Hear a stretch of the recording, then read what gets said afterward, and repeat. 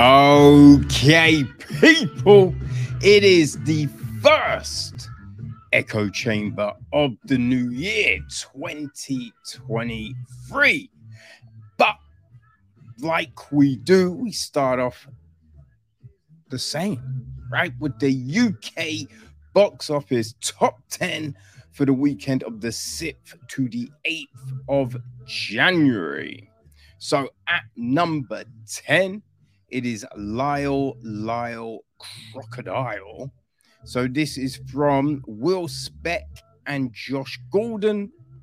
It's written by Will Davis and adapted from Bernard Webber's books.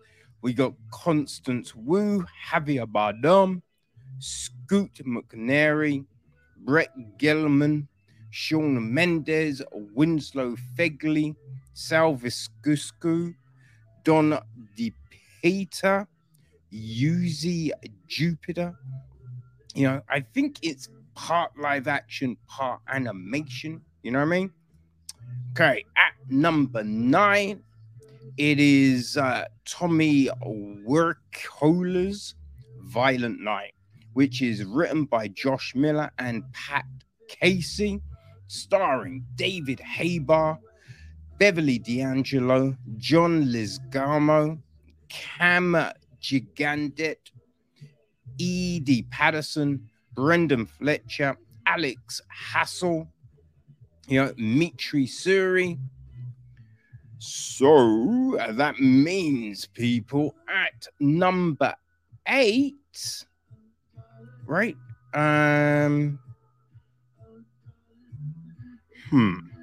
Yeah. At number 8, we have The Menu.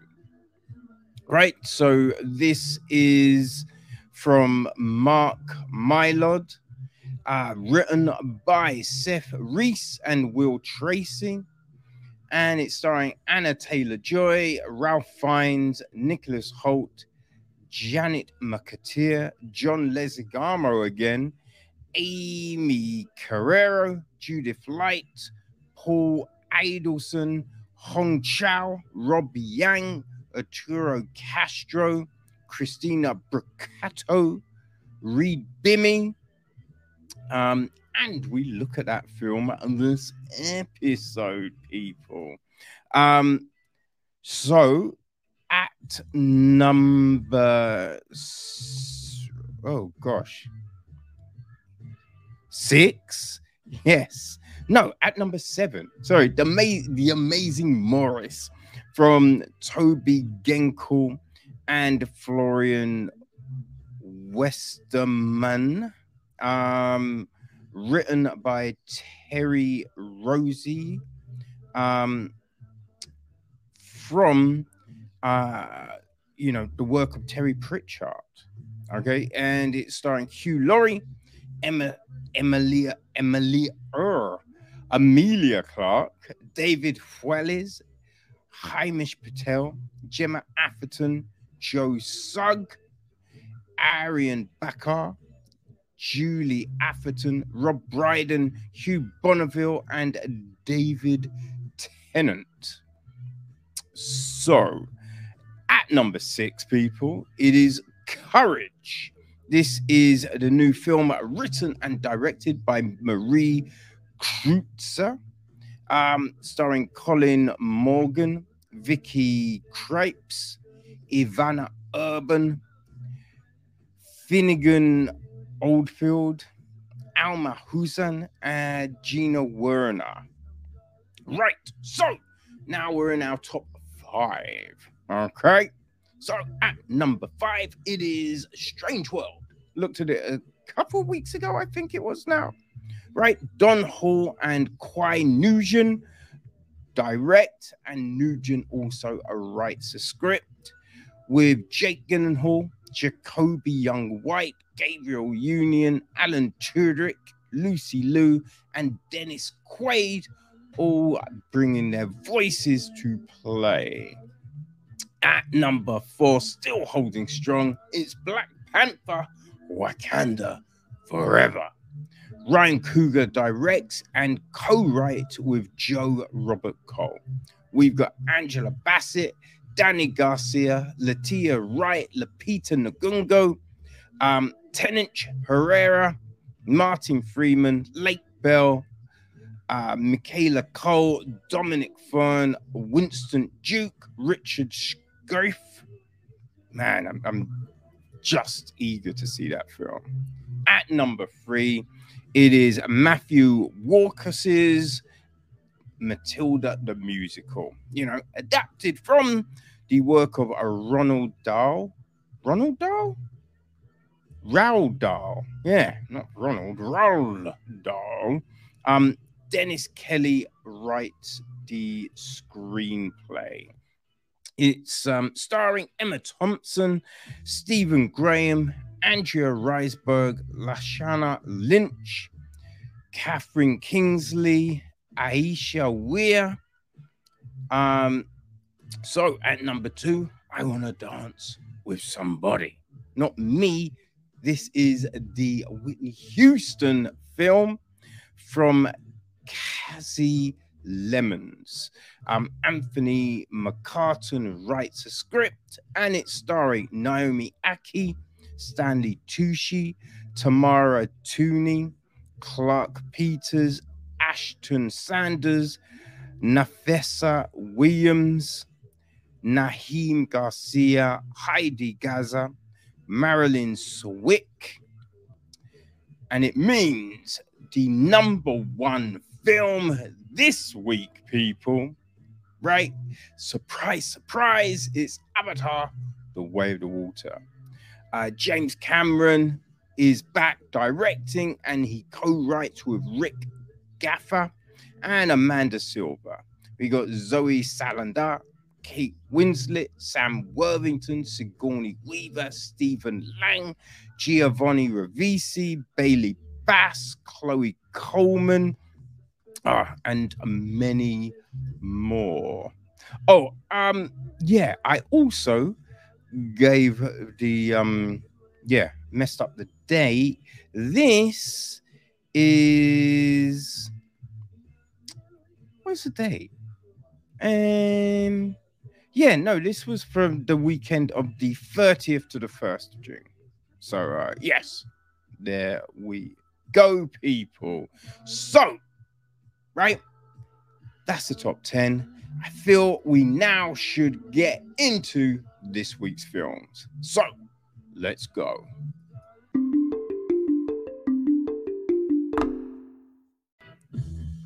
Okay, people. So we are gonna get things started with The Minute You Wake Up Dead.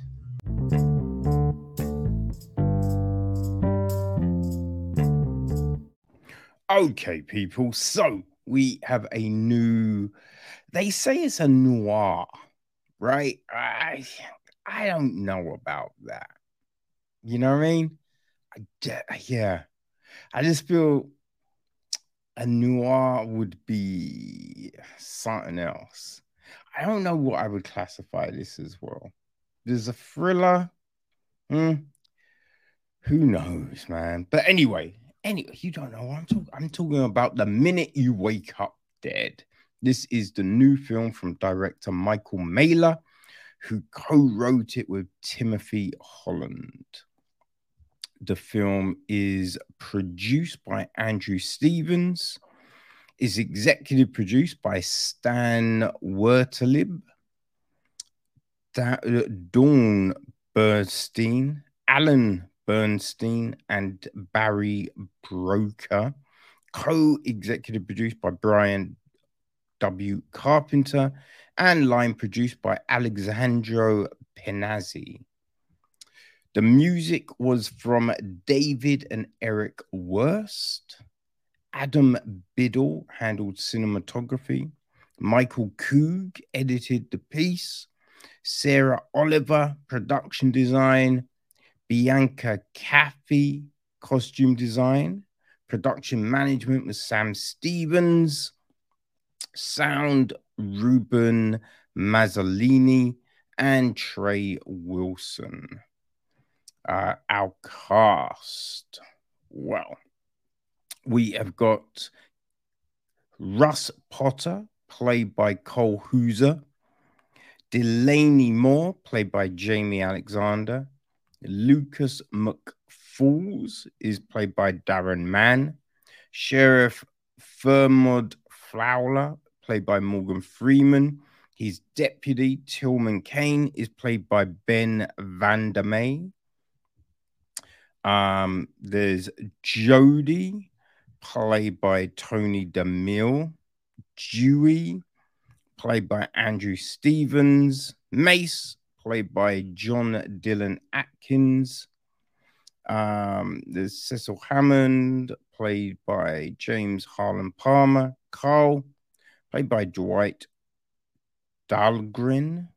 Horace, played by John Reed. Atticus, Kenneth Farmer. Who did I miss? Did I miss anyone? Perny Cannon is played by Leanne Patterson. Yeah, that's it. Right now, the gist of this story: an investment banker in small town America finds one mistake could cost him his life as his clients lose vast amounts of money. As the threats begin to pile in, one call asks, "Where will you be the minute you wake up dead?" Down on his luck, he enters into an insurance scam with a femme fatale neighbor, which leads to multiple murders when others want their own slice of the pie. That people is definitely not what goes. Like, he enters into no. Oh my gosh. Oh, that's insane. So, like, the cast in this film, right? You might recognize a lot of those names. They've been in big films, TV shows. You know what I mean? They've all done their thing. So there's some serious acting chops on this table, especially Morgan motherfucking Freeman, right? Morgan Freeman. Hey, but we do not seem to see any of these talents on screen, which is baffling. Right now, story-wise, this isn't an intricate story, right? It's not like one of Morgan's films, right? Seven. It's not that. Definitely not that, right? Which is yeah, it's a shame, right? It's not fun like the four films Alexander has been in. You know, it's a story that wants to be complex, right? Wants to be layered and intriguing and have you guessing at every step. But you pretty much know what's happening all the way through. There's no real surprises.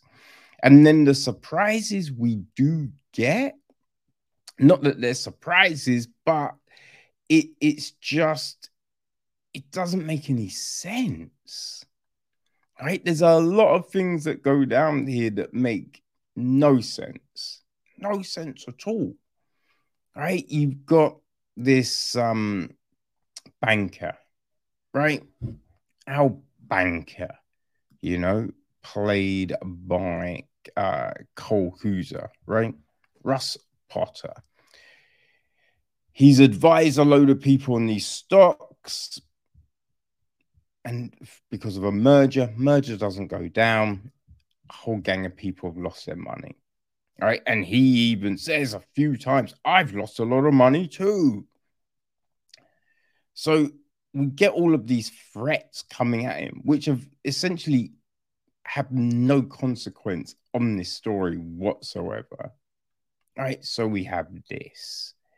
You've got this whole situation with Delaney. Right. Now, Ross does indicate that they went to school together and he had a crush on her back then. But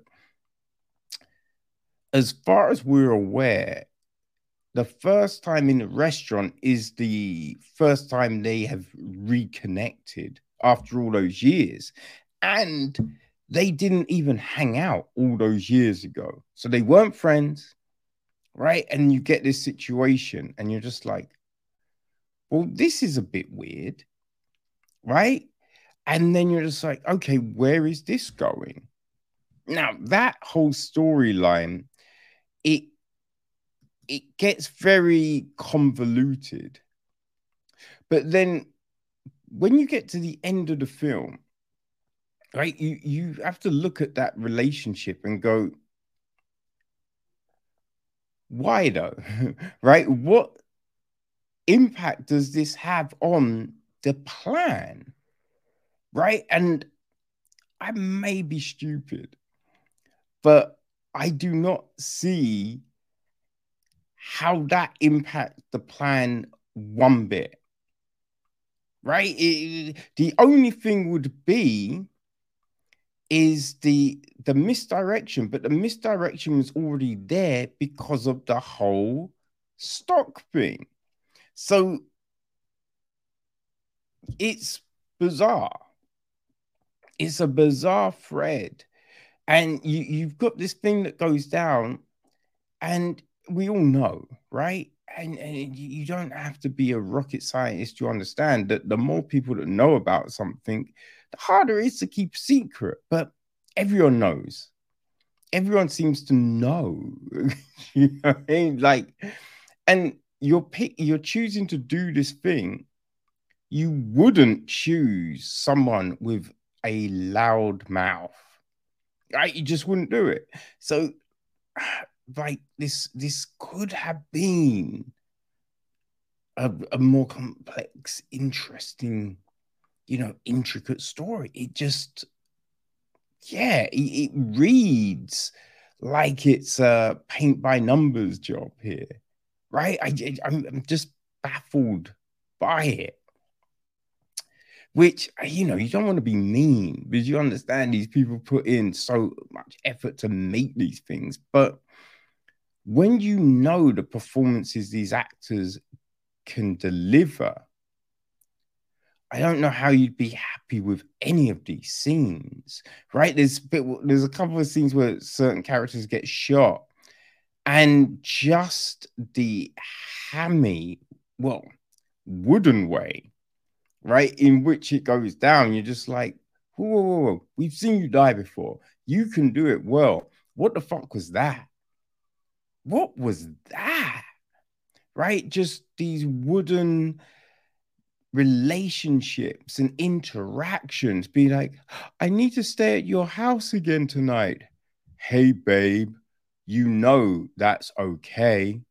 Whatever you need. It's just like, oh my God.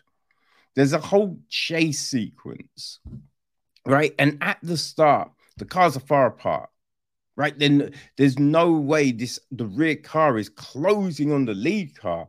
Then all of a sudden, the rear car's ramming the lead car. And you're just like, wait, they weren't even close. So why would they be close now? Right? Gah. It's so frustrating. And the end, right? You just have to scratch your head and be like, wait, why would someone do that? Right? Wouldn't you wait to get details? Why would you? Yeah, it was just, oh, this is a very frustrating film, people. I'm afraid, right? But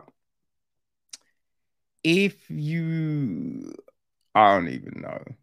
I don't even know, right? Do you want a thriller, which is just something you throw on in the background? Maybe that, right? The minute you wake up dead could be that. We never even get the title explained. Never get it explained, right? But that is part of a storyline that made no sense and was not needed for the actual gist of what this film was. But yeah. Hey, it's out on Monday, people. If it sounds like it could be your thing. Oh boy. Well, yeah. Grab it on all of your favorite VODs.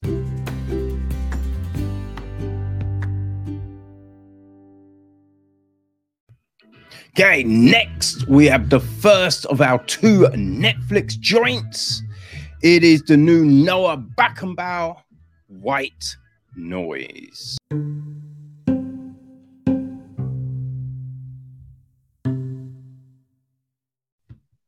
Okay, people. So Noah Baumbach has got a new film out, and you know I had to go check that, right? I really enjoyed Marriage Story, Kicking and Screaming. Oh man, the Mosevich stories, however you pronounce it. Like Squid and the Whale. Yeah, I mean, he's had some great stuff out there. So he again writes and directs this, but it's also based on Don DeLillo's 1985 book of the same name. Yeah, didn't know it was based on a book for a little while. But there you go. You know, the film is produced by, let's have a look. Baumbach, David Heyman, and Yuri Singer. It's executive produced by Brian Bell and Leslie Converse. It's associate produced by Teresa Carrillo and co-produced by Jonas Sparatelli. Danny Elfman provided the music. Lal Crawley handles cinematography. It's edited by Matthew Hannanan. Douglas Ebel did the casting. Jess Guncher, production design. Art direction is Stephen Dudrow and Chris Farmer. Set decoration is Claire Kaufman. And our cast, well, it's a pretty good cast, right? We have got Babette is played by Greta Gerwig. Jack is played by Adam Driver. They're a married couple. They've got 4 kids. Denise, played by Rafi Cassidy. Steffi, played by May Nivola. Henrik, played by Sam Nivola. And Wilder, played by Henry and Dean Moore. Wilder's a baby, essentially. There's also Murray, played by Don Cheadle, a professor at College on the Hill, where Jack teaches as well. We've got Danny Wallaban, who's also a teacher. No, he's Jack's German teacher. Yes. We have got Mr. Gray, who is played by Lars Edinger. Alphonse, played by Sam Gold. Kotsakis, played by George Dracoloius. Grapper, played by Carlos Jackett. Lasher, played by Andre 3000. Winnie, these are all lecturers, played by Jodie Turner-Smith.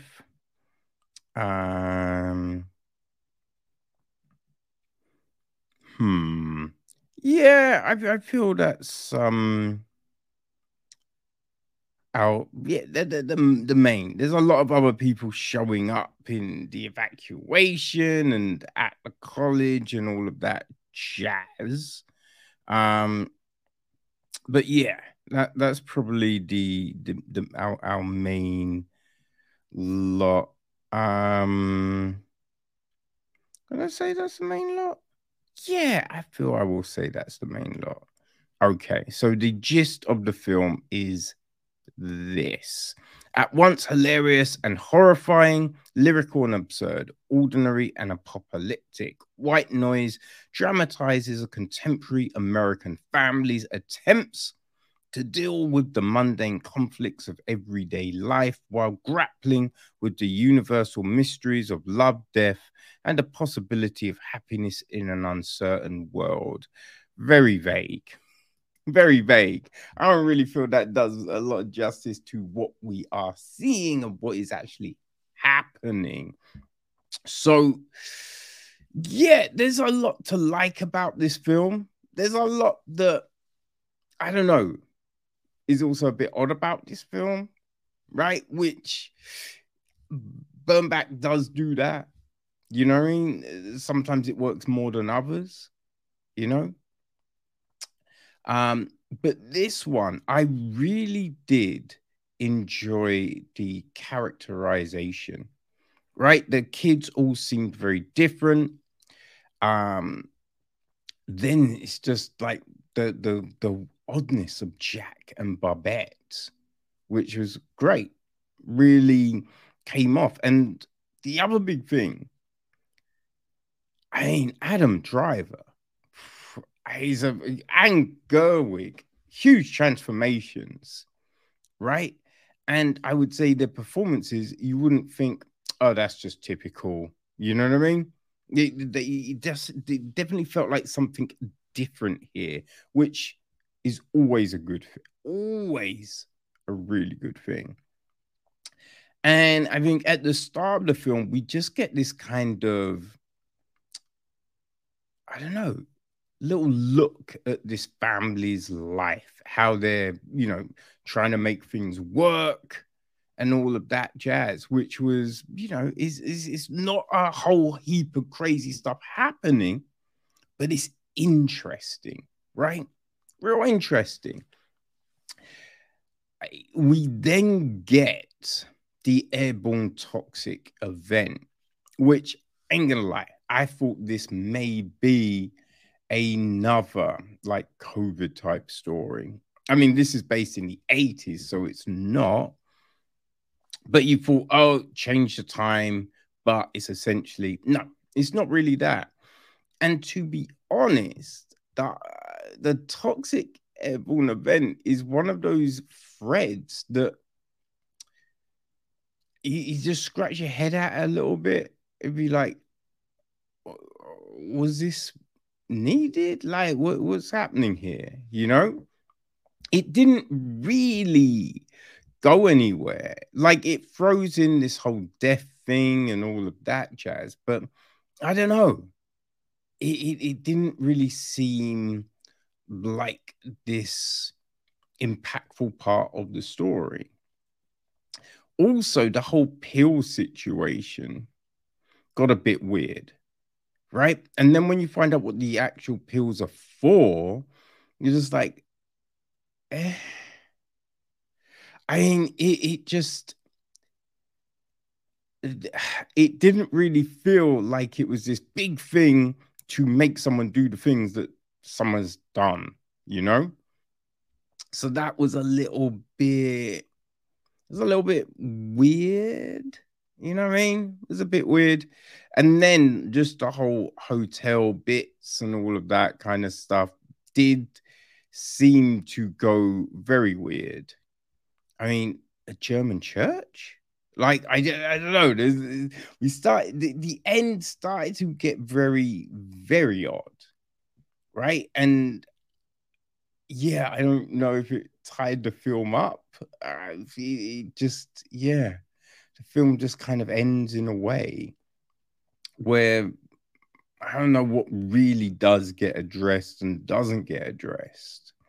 You know, like it's not one of those films where you're expecting everything to have this clean finish or something, but I don't know. In the synopsis, right, it's just saying that It's looking at these universal mysteries of love, death. I think these things get mentioned. I don't know if we really do a lot of looking, though, investigating into those subjects, because it's like these things happen, and it's not like, how can those happen in a loving situation? Right? There's these excuses made. I was out of body, and I don't know. It doesn't really address though what that is. And the death thing is just like, well, I've got a fear. I've got a fear. And you're like, okay, we're not really addressing it though. So I think that was my big thing though with the film. That these things are touched on, but that's it. We don't really get anything else. And I was hoping for this, interesting analysis, right? This interesting look at what these characters make of these things. Now, the very end, we do get a dance routine, which, as I say, like the end credits and all of that, it is fun. It's very random. It is very random, but it is fun. So definitely stick around for that. The music and all of that, cinematography, I very much enjoyed.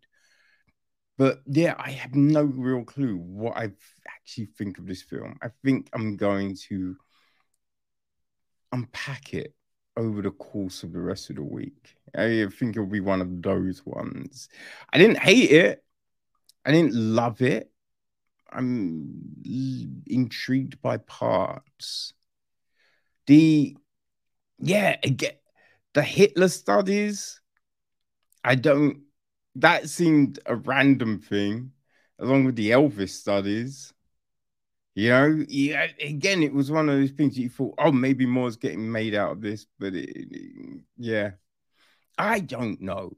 It's on Netflix though, so if you're a fan of Noah Baumbach, Adam Driver, Greta Gerwig, Cheadle, any of the other fun names in this film, then maybe you want to check it out. Okay, so there you go.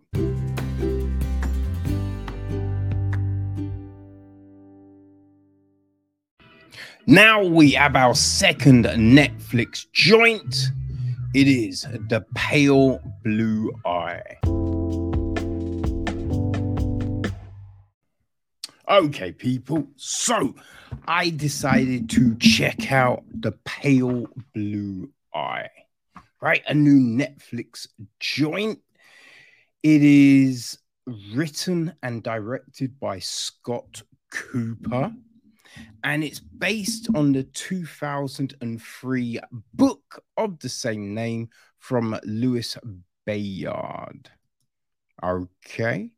The film is produced by Christian Bale, Scott Cooper, John Lasher, and Tyler Thompson. It's executive produced by Dylan Weatherard, Ryan Donald Smith, Chris Sharp, Emily Hunter Salverson, Tracy Landon, Jennifer Lamb, Louis Bayard. It is co-executive produced by Carrie Anderson, Dylan Bond, Joshua Ryan Dietz, Vincent Grayshaw, Buddy Patrick, and Christopher Sargent. Yeah. Oh, Catherine Farrell as well. So yeah. Music was handled by Howard Shaw. Yeah, I was listening to some Howard Shore stuff at the weekend. Cinematography was from Masanobu Takayashi. Dylan Tishner edited the film. Casting was Francine Maisler. Production design, Stefania Sella. Art direction was Corey Swayzen, Troy Sizemore, and Michael E. Goldman. Set decoration, Gretchen Gusto and Jane Madden. Costume design was Kazia Walika Mayamore. And our cast. Well, we have got Christian Bale as Augustus Landor. Harry Mealing is Cadet Edgar Allan Poe. We got Captain Hitchcock, played by Simon McBurney. Superintendent Fire, played by Timothy Spall. Dr. Daniel Marquez is played by Toby Jones. His daughter, Leah Marquez, is played by Lucy Byington. His wife, Julia Marquez, is played by Gillian Anderson. For the life of me, I was looking at it, I was thinking, I recognize that woman. Who the hell? Gillian goddamn Anderson. Yeah. Gosh, who played his sons? Yes, Cadet Artemis Marquez was played by Harry Lorty. We also had Cadet Randolph Ballinger, played by Fred Henchinger. Cadet Shaddard, played by Joey Brooks. Cadet Hunton, played by Brennan Kilcook. Cadet Horatio Cochran, played by Gideon Glitch. Cadet Hamilton, played by Jack Irv. Cadet Llewellyn Lee, played by Matt Helm. Cadet Loughborough, played by Charlie Tayan.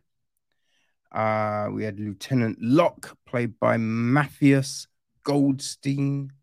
Matty, Landor's daughter, is played by where am I? Hadley Robinson. Benny was played by Scott Anderson. Mrs. Fry was played by Orla Cassidy.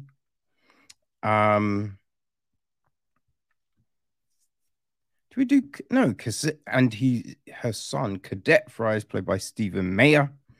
And Patsy, Landor's wife, is played by Charlotte Gainsborough. Okay, so the gist of the film is this. At West Point Academy in 1830, the calm of an October evening is shattered by the discovery of a young cadet's body swinging from a rope just off the parade grounds. An apparent suicide is not unheard of in a harsh regime like West Point's. But the next morning, an even greater horror comes to light. Someone has stolen into the room where the body lay and removed the heart. Boom, boom, boom. Yes. So, this is based on some truth, right? It's a fictional tale, but it is based on some truth. Edgar Allan Poe did for a time go to West Point Academy, so yeah, that's all true. And the title, The Pale Blue Eye, is a line from one of his poems. So yeah, we have this story, and it's interesting because, oh gosh, I feel it was in 2020. There was a film called The Raven. It was a Shudder original, and it was based around that same period of time because it was meant to be a bit of a transformative experience these years at West Point for Poe, right? Where a lot of people feel that he got the inspiration for his works. So yeah, like this one, it was interesting because we're going from Augustus Landor, right? He's our main character, Bale. So Poe, like with the Raven, Poe is the main character. In this one, it's, as I say, it's Landor, which I thought, okay, this is interesting. We're going a different route here, and it's got all of this stuff happening because we see the hanging body, and then we find out, the heart's missing, and it's just like, oh, who could have done that, right? And then these other things occur, and it is played well in the respect of, you know what I mean? Because we see certain looks and behaviors, which does make you suspect some skullduggery from certain characters, which is a bit of a red herring, right? And yeah, I mean, as the story starts to unfold, I think you probably will suspect certain people to have played a part, right? But it's well, what's happening? How? Right? Which is intriguing. Is intriguing. I do feel the film does meander. You know what I mean? It does seem to meander a little bit. It is gosh, it's just over 2 hours, right? And you kind of feel that it probably could have been shorter, probably could have been a bit more concise, right? Trim off a little of that fat. But the acting, we have some really good performance. Like Christian Bale, I mean, it's Christian Bale, right? Real good performance, and the rest of the cast. I mean, Timothy Spall does look like he's chewing a lemon throughout. I mean, just the faces my man is pulling is kind of crazy. But no, really good acting. Very nice cinematography, right? It feels it feels like this cloaked in eerie and suspense. That's what it kind of feels like, the way it's been lit and the tone and just all of that. It works very well for this story.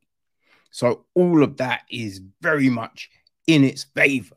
Now, the ending, because I think we're given a few twists and turns and herrings and all of that malarkey, right? Which is fine, but it needs to make sense, right? So we then get this stuff at the end, which are just like, huh, okay, all right, fine. But then this other thing happens, and you're just like, I don't know if someone's going to do that, right? That kind of makes no sense. And just move it, right? Just move it out the way, which is, I don't know, kind of baffling. So, but we think that's a conclusion. And then we get this next bit tacked on, which just felt unnecessary, right? And it's just like, okay, that would have been all well and good if we had known earlier, maybe, right? But to have it at the end like that just felt a bit pointless. And it also made certain interactions and that seem very weird. because there's no need. And especially when the interactions happened in isolation. So not in front of people, right? Because you could think, okay, you might do that to have people suspect this and think this or lead people over here. But no, it wasn't even that. So it's just like, what would have been the point? Right? That's the thing. It's just like, I'm all about clever twists and stuff. But I think if you're manipulating things in a way where people might suspect, but you're just not giving, you're giving people false information, that kind of makes it like you haven't done anything clever because you lied, right? You lied to people. That's not clever. That's just a lie, you know. So the end, the next ending seemed a bit odd. So yeah, that's my thing with this. Now, other people may love the intrigue, you know, the mystery, you know, and not find these two kind of endings that jarring. And if that's the case, boom, awesome. Enjoy it, people. It is on Netflix. So yeah, you can dip in and all of that jazz whenever you like. Okay. So the pale blue eye. Yeah. I kind of feel that it is different from the Raven, but similar. In effect, they both kind of meander and the endings are unsatisfactory. But it's just my opinion, people. Make your own thoughts. You know what I mean? It's on Netflix. Go have fun. All right.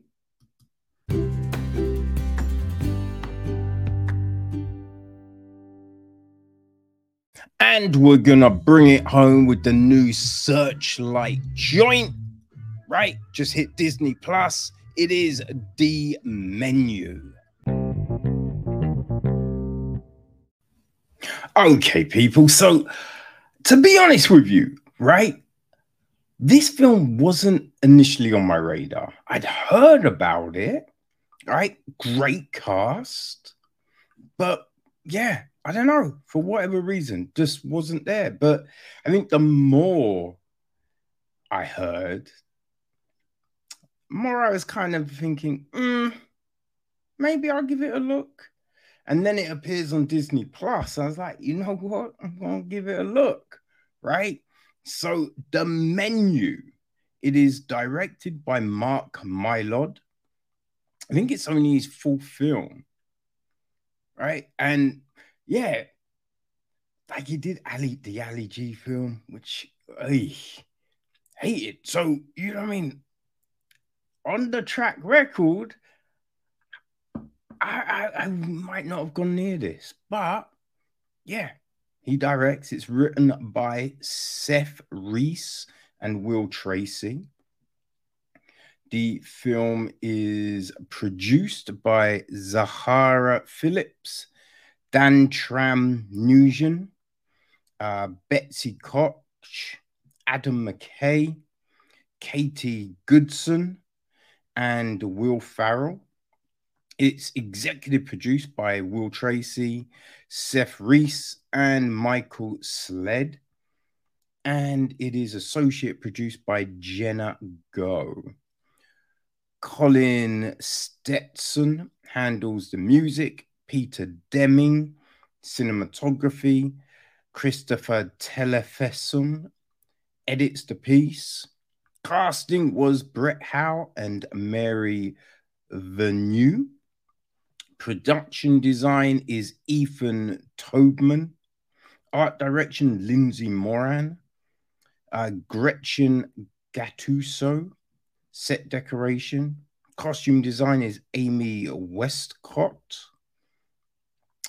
And our fantastic cast. Boy. So Ralph Fiennes is Chef Slowick. Nicholas Hoult is Tyler, who I'm looking at this dude. The first two people we see is Tyler and Margaret. And I'm like, I know that I recognize that dude. Who the fuck is that dude?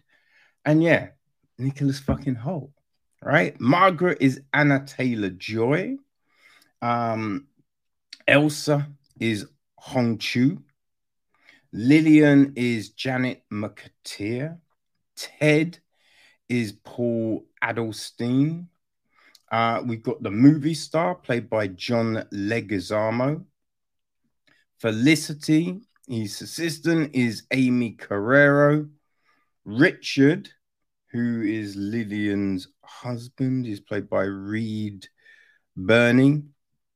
There's Anne, played by Judith Light. Linda, played by Rebecca Kuhn. Bryce, played by Rob Yang. Soren, played by Arturo Castro. And their buddy Dave, played by Mark St. Cryer. The sommelier is played by Peter Gross. Catherine is played by Christina Brocato. Jeremy, Adam Aladerks. The boat waiter is played by John Paul Aline.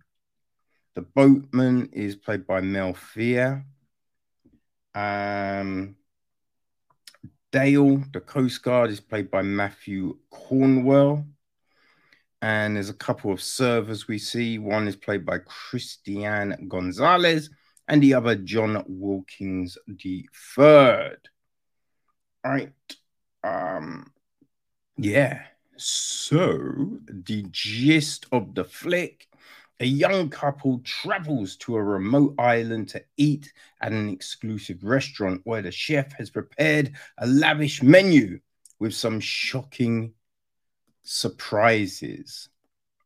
So, yeah, I think when we, as I said, like the first two people we see is Tyler and Margaret, right? And I think from the giddy up, you're feeling there's more to some of these people than we know. Right, the whole relationship between Margaret and Tyler seems a little at odds, right? He seems super eager to go to this spot. She, not so much, right? He's trying to convince her not to smoke because it's going to ruin her palate. And she's just like, me, I just want a fag, right? Then other people were turning up that he recognized. And I think Margaret recognized a couple as well. And it's just like, oh, there's some famous people coming on this trip. So you're like, right? We then see someone that Margaret definitely recognizes and is like, oh. So yeah, there's intrigue from the giddy. And the film, right? There's this intricacy with the food. I mean, the food looks so fucking good, right? Food look good. And you'd be like, yo, can I get an invite to this spot? Actually, maybe I don't want an invite, but the food look good. Food look real good. And yeah, it's that detail that we see of that. The detail of everyone in the kitchen, the uniformity. Might have made that word up. But we see that the way everyone is in sync, all of this is really captured so well, right? It flows like a machine. So we see all of that. And then there's this inner workings of all the people. And we see a lot of entitlement there, right? The tech bros, they just feel like, oh, we got the money, especially with the whole bread situation. Be like, do you know who we are? Right? We have those kind of things.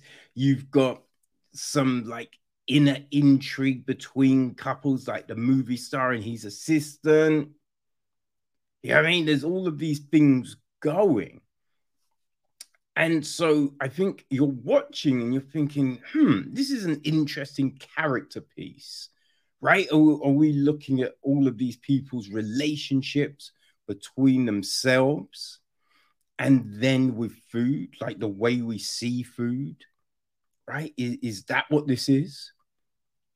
And the film is broken up right? Well, we get a there is a name for it, which I have to say I do forget, right? It's like a scorecard.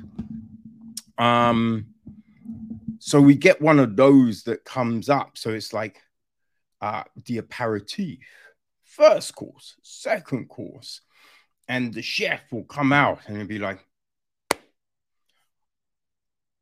people, this is what we are getting. And this whole display, right, that you do really feel sucked into. So I think that is initially, I'm thinking it's this character piece. And then I think it's, I think it's on the third course. I think it's the third course that we first realize this isn't, it definitely isn't what you think it might be. Definitely is not, right? And you're like, oh, oh shit, oh shit. And so as then the film is going on, we're getting more information dropping, and you're realizing this thing about everyone involved, right? There's this thing about everyone, it seems to tie everyone together, which you're like, oh, ooh. But man, I'm just, yeah, I was captivated all the way through. This is a fantastic film, right? I don't, yeah, I mean, look, there's people talking about it, but I don't think it was getting the same recognition as stuff like The Banshee of Inisherin and stuff, which again, fantastic film, right? But I think The Menu is fantastic as well, right? It's just the way it transports you to this exclusive world. Now, there is definitely a thing, right? You can go out for dinner, you know, go to a nice restaurant, and it's great. Man, especially last year, went to some real nice restaurants, right? Then you go to that upper echelon of joint, and there is a distinct difference, right? And the menu kind of really gives you that difference. Just the way it's put together, like the angles and shots chosen work immensely well. And this cast, oh my days, they play their roles to a plumb. Magnificent performances here. My one thing is the ending. The ending kind of bugged me just because I feel, now there's something with one of the characters. Let's just say this. I don't want to spoil shit, man. There's something about one of the characters, and I feel this is the norm, right? It would have been good to see that with one of the others, I feel, right? One of the different characters, you know what I mean? Give us something a little bit different. That's what I would have liked to have seen that. Because, you know, everyone's an asshole. Even this character, right? So it's just a bit like, there's other ones that you feel might have been better served, you know? But that's it. That's my only grievance with this film. Otherwise, yeah, definitely check out The Menu. I will be telling my peoples to check this if they have not seen it already. Thoroughly enjoyed it from start to finish. It is a film you will want to get tucked into. The Menu, people. Go check it out.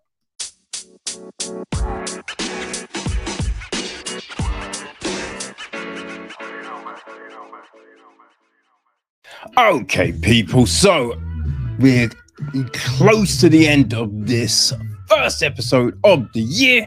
But before we bounce, let's take a look and see what's happening in the world of film. Not a whole lot of stuff, but there's a little bit of stuff, people. Okay, so if you were wondering, right, March 6th is when our Ocean's 11 prequel film, right, which stars Margaret Robbie and Ryan Gosling, will be getting into production. Okay, so it's a prequel because this is based in the 60s, supposedly, right, with a global setting. So you know, it's just one of those films that doesn't really seem like it needed a prequel. Actually, it didn't even really need sequels, but let's see what happens here, shall we? Yeah, it's written by Carrie Solman. I forget who directs, but to be honest, not really caring. Okay. Now, before then, January 26th will be when. Now, is it highly anticipated? I don't know. But it's the Teen Wolf movie that will be hitting Paramount Plus on that date. So if you were an avid fan of the MTV series, right, great news for you. Also, right, because I think this got cancelled before it was planned to end technically, right? It ran for 6 seasons. But the director, creator, Jeff Davis, has said that the film is basically everything he had planned for season 7, right? So he's crammed it all into a film. So I imagine if you have not watched any of the TV show, then this film will not make a lick of sense to you. So yeah. Bear that in mind, people, I would say, right? Now, I imagine if you have Paramount Plus, right, you should probably have access to the whole series. So if you feel inclined, you've got the time, and you want to kill some brain cells, maybe watch Teen Wolf. Have fun, people. Have fun. Okay, so we looked at White Noise, right, from Noah Baumbach, I don't really know how to pronounce homie's name. Right? I'm saying Baumbach, I might be wrong. But he has a new film in the works, right? Now, it's all been a bit hush-hush, you know what I mean? No real details or anything like that. It will be a Netflix film because he's got a deal with Netflix, right? So we know that. What we do, the one bit of info we do know, though, right, is that the film will be starring Brad Pitt and Adam Sandler. So, yeah. We'll see what happens with this one. You know what I mean? In other news, people, right? So we know that Ghostbusters Afterlife has got a sequel coming, right? But the other thing we know, there's going to be an animated Ghostbusters film, right? So, yeah, the co-director of the film, Jennifer Kluska, who grew up watching Ghostbusters, the animated series. No, it was the real Ghostbusters. Yeah. wasn't the Ghostbusters, yeah, the real Ghostbusters, right? She is, she really loved that TV series and says the film will be kind of the cousin of that series, right? So, it gives them more scope for bigger, more creative ghosts and ghouls and other shenanigans. It's going to have a distinctive feel, an artistic look. So, yeah, I think that if you enjoyed the real Ghostbusters, you will probably be happy to hear that one, won't you, people? You know what I mean? In other news, right? He killed it with Werewolf by Night, right? Which was his directorial debut. Now, Michael Giacchino has scored his first cinema release feature. Right? You might wonder, what will he be doing? Well, he's remaking Them, right, over at Warner Brothers. So it's they say it's a reboot, but I'm very confused whether it's a reboot or a remake. But Them was about a man eating giant ants, right? Could it be global warming, people? I don't know. But yeah, giant ant, right? So we'll see what he does with this. So yeah, I mean, they say this was the first, right? The first nuclear mutant. You know what I mean? Because the film came out in 1954, right? So Godzilla and all of that came from the nuclear bomb kind of situation, but this was meant to be one of the first. So yeah, there you go, right? So yeah, it'd be interesting to see what he does with it. But as I said, Werewolf by Night was pretty freaking great. So yeah, he's going to score the film as well. Yeah, so I'm interested.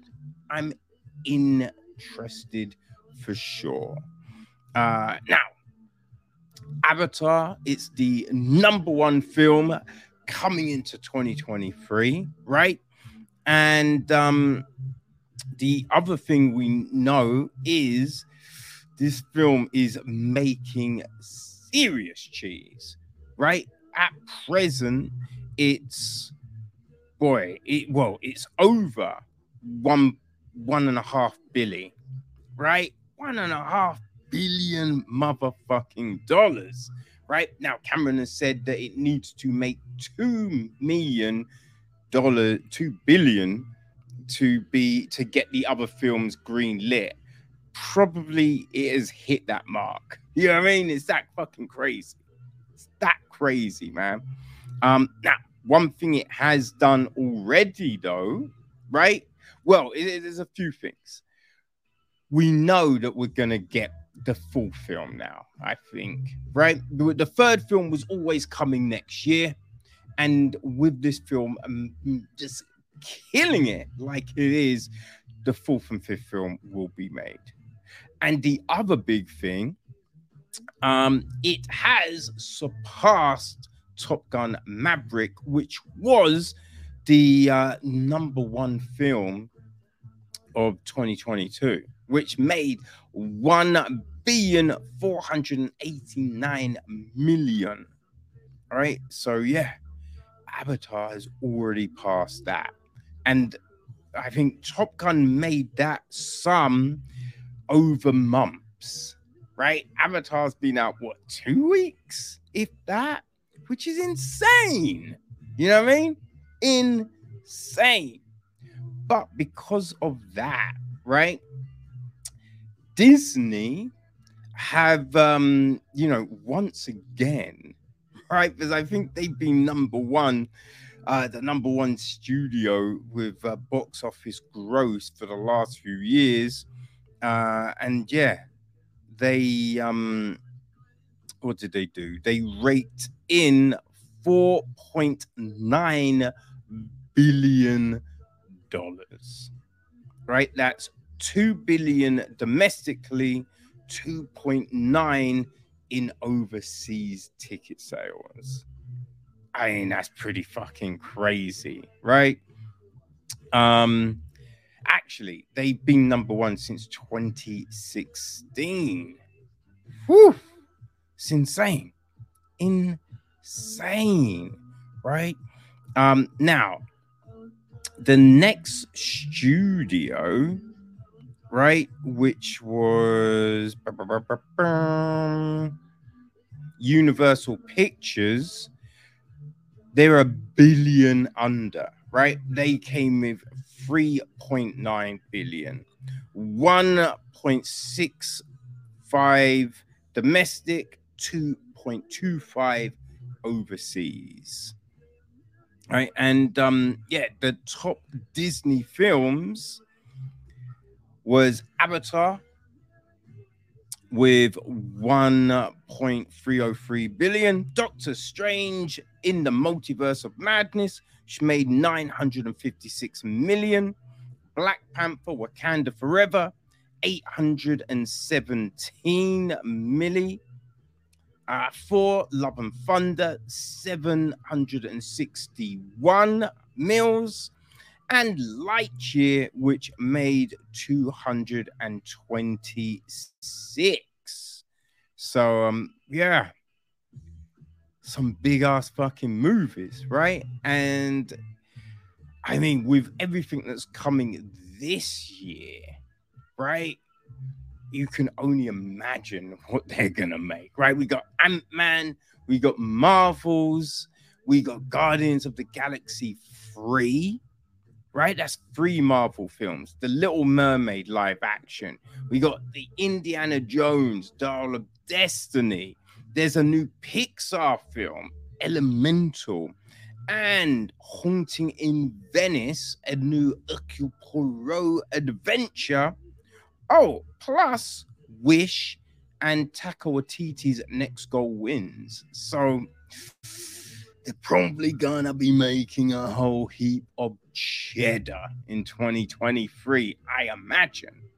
Right now, let's end with this one because, right, I said I want to watch it, and it looks like hey, I just have to wait a few weeks, right? Because Disney have announced that February the 1st will be the date that Black Panther Wakanda Forever hits the Disney Plus platform. So mark it in your calendars, people. I tell you, I cannot wait. Me and my girl are going to sit down. We're going to do a double bill, I feel. The 1st and then Forever. So yeah, looking forward to it. Well, people, I hope the year has started with some good films. You know what I mean? And I imagine it should continue in that way. So until next week, have fun. All right.